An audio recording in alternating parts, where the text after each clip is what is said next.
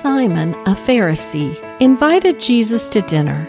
During the meal, a woman slipped into the home, stood at Jesus' feet weeping, and washed Jesus' feet with her tears. She then used her long hair to dry them off.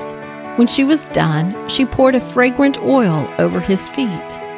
Simon observed what was going on. He knew the woman was a woman of the night.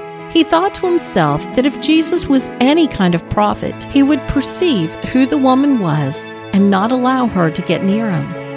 Jesus knew who the woman was. He also knew what Simon was thinking.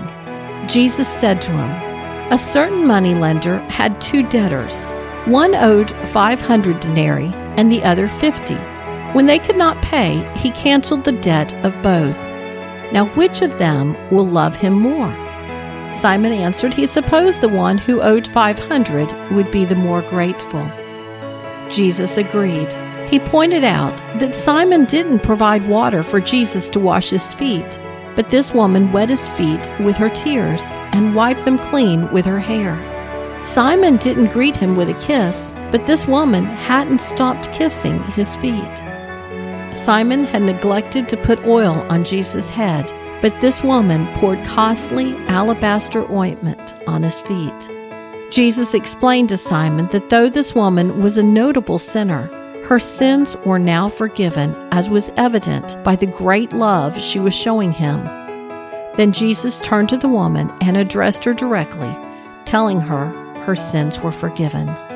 I'm Sharon Wilharm, host of All God's Women and author of Women of Prayer Bible Study. Learn more about this sinful woman and all the other women in the Bible at my website at allgodswomen.com. If you enjoy listening to All God's Women podcast and radio show, you're going to love my brand new Women of Prayer Bible Study. Get to know the character of God by studying the prayers of women in the Bible. Grab your copy today, available in paperback and Kindle.